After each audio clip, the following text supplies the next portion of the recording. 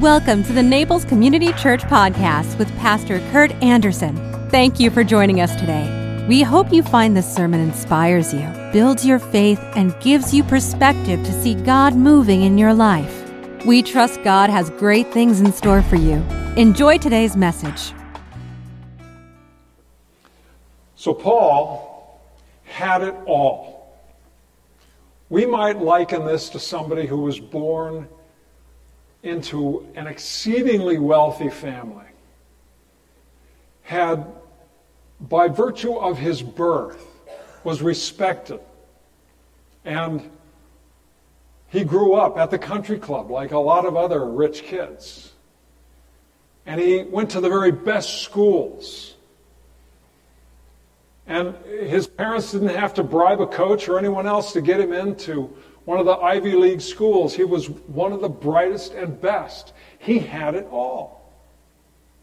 And he went on from there in his career. He was a respected member of the court, a Pharisee. And as he says, he was so zealous that he even started out his life as after the so-called resurrection of Jesus. He started out by persecuting Christians. That was how strongly he was committed to what he was doing. He had it all. And yet he didn't lean on that which he just inherited, but he drew upon his efforts as well. He achieved so much in his life. And he was kind of glad about it. He said, if anyone can boast, I can boast. I did what I had to do. I achieved all these things. I was way up there.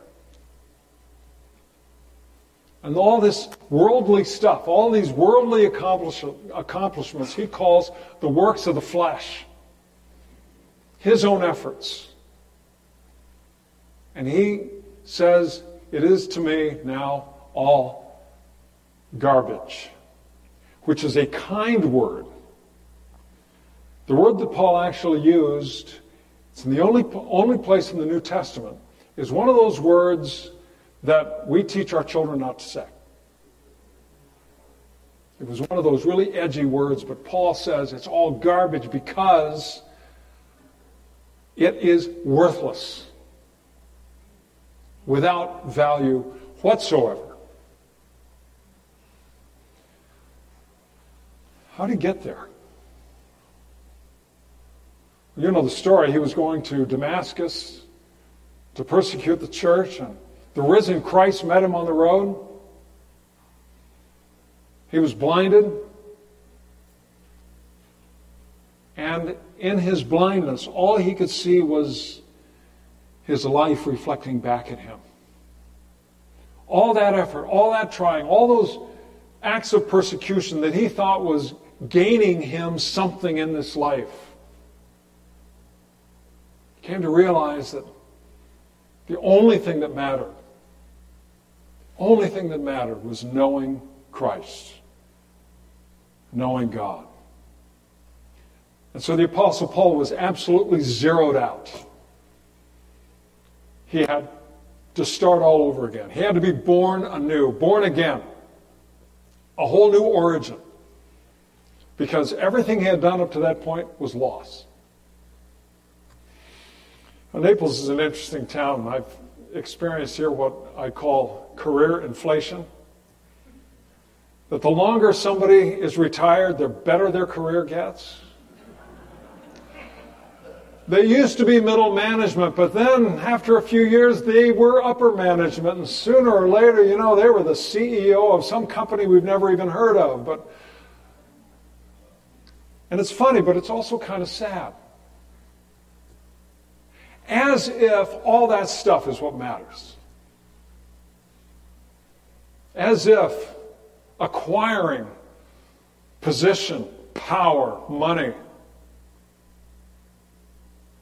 How long do we have to be around till we realize that's not where it's at? Those are wonderful things. They're good gifts, but they're lousy gods. we make it our God, we find ourselves ultimately in deep disappointment because we can never be good enough at that. And it gets to be sad. So instead we have to retool our lives at some point and realize that we can't go back, we can't reclaim.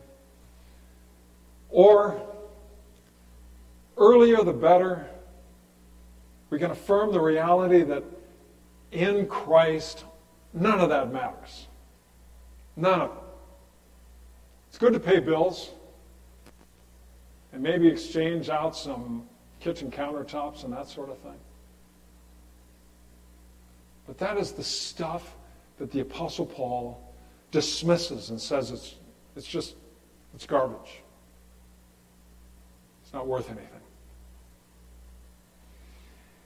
And when we come to that point, as Paul did, and we're zeroed out, we ground out, and we realize that all of our pursuits have been wrong up to this point, no matter where we are in life,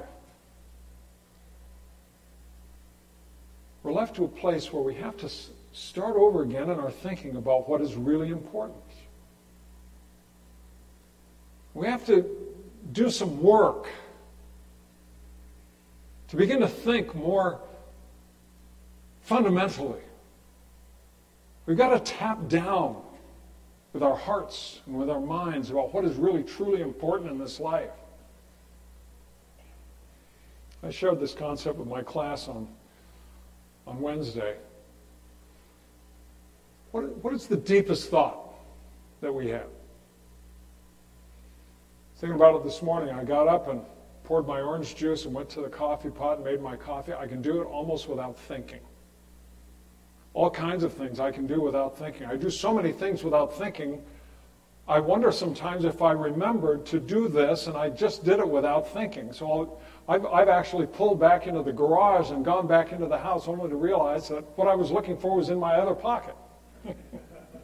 We do things without thinking.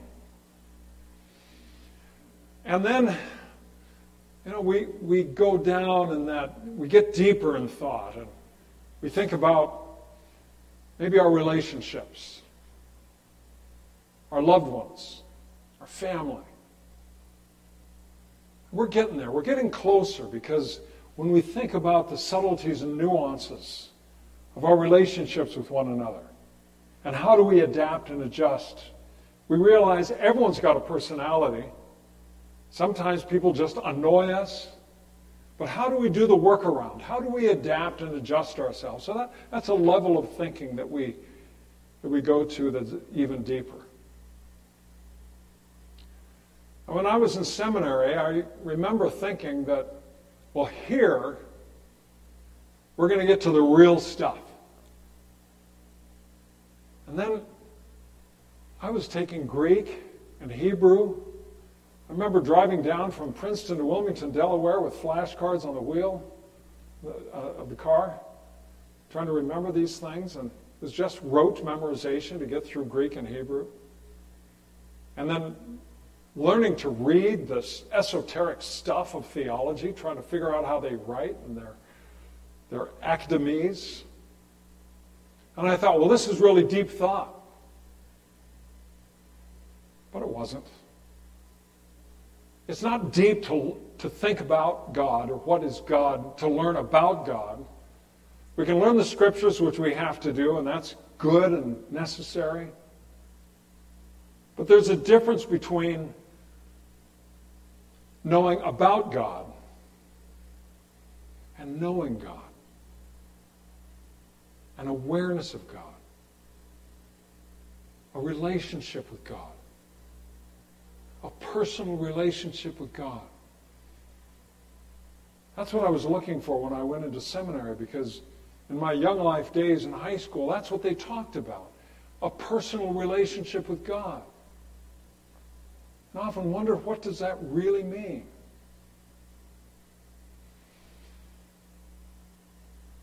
The Apostle Paul got to a point where, as compared to knowing God, all of the other stuff was worthless. Knowing God is what enabled Daniel, when in Babylon, to go into the lion's den with the faith. Not because he knew something about God, but because he knew God. That somehow God would save him from the lions. So he goes into the lion's den. And the king is worried because he had made friends with Daniel. The king gets up the next morning, rushes down, and he sees Daniel and they're petting their manes.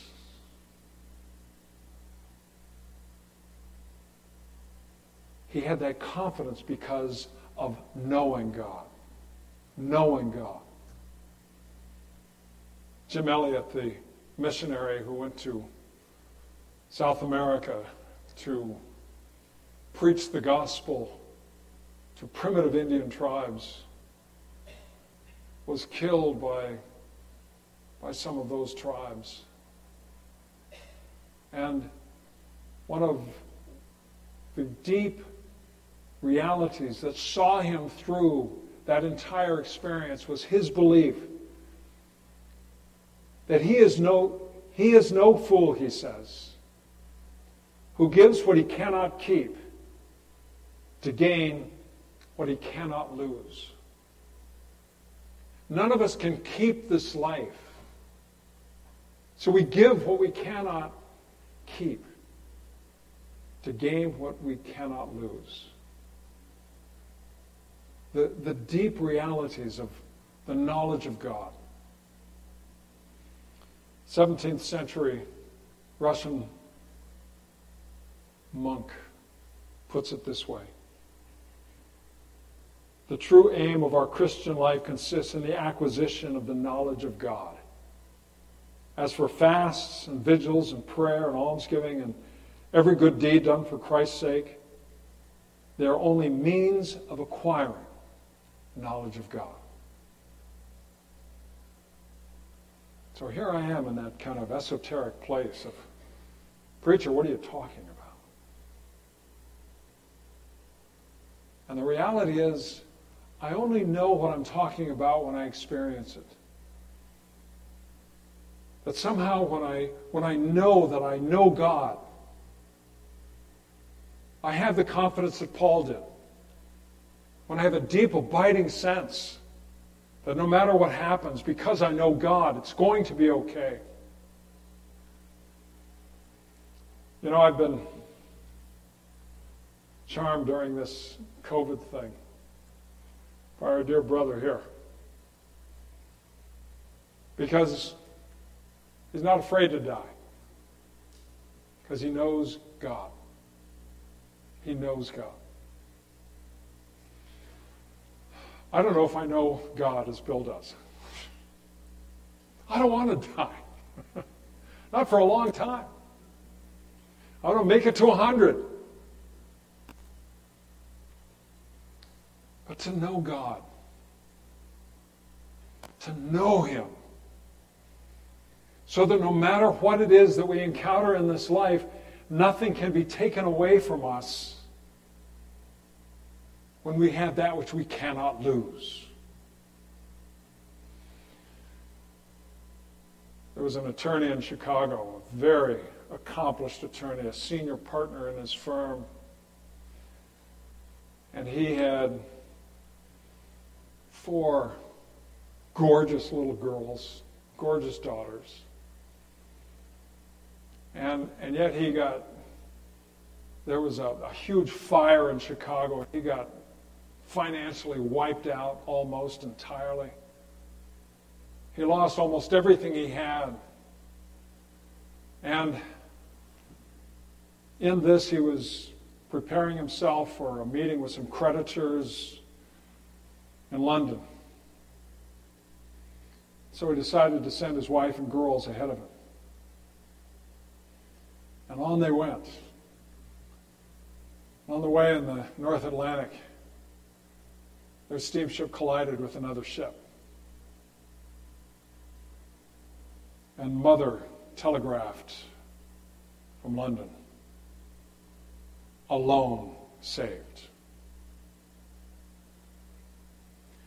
After losing everything in the Chicago fire, he now lost the 4 dearest things in his life, his little girls.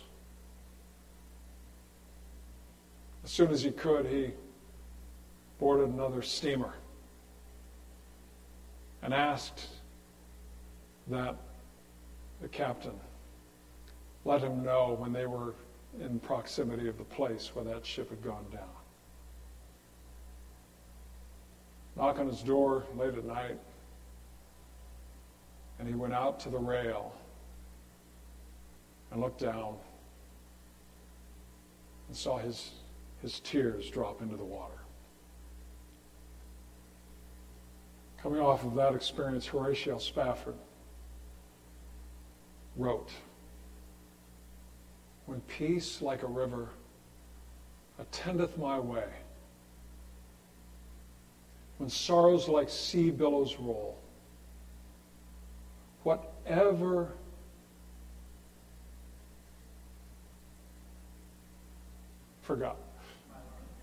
whatever my lot, thou hast taught me to say, it is well with my soul." He can only say that because he knew God. Having lost all that he achieved in life,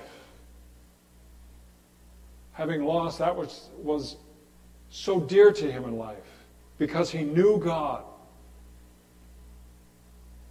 Spafford could write those words and say that it's well with my soul. He dedicated the rest of his life to the service of ministry. Started a community of believers called the Overcomers. They ended up relocating to Israel, where they helped the poor and the needy. And when he died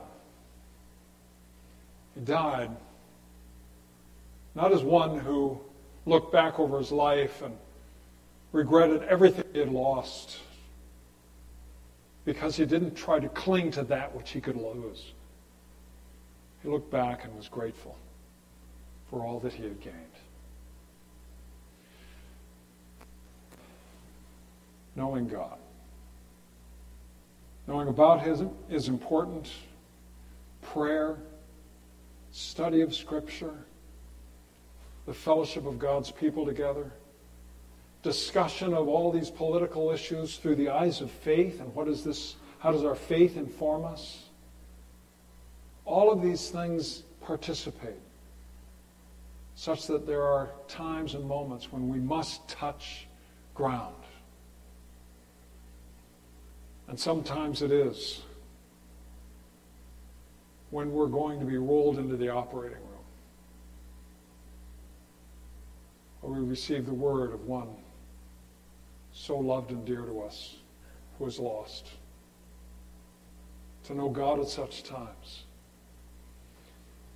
puts everything else, even a week like this, in proper perspective. You join me in prayer. Lord, that we may know you. You are alive. You're a living God. You're not out there beyond the universe. You're with us, among us. You love us. You embrace us. Heighten our sensibilities. We may see you and know you, for we are first loved. Pray in Jesus' name. Amen. If you enjoyed today's podcast, there are a few things you can do. Be sure to subscribe, rate, and review this podcast. For more information, you can visit us online at www.naplescommunitychurch.org. If you happen to be visiting Naples, please drop in for our Sunday service at 10 a.m. We'd love to meet you. Thanks again for joining us. Have a fabulous day.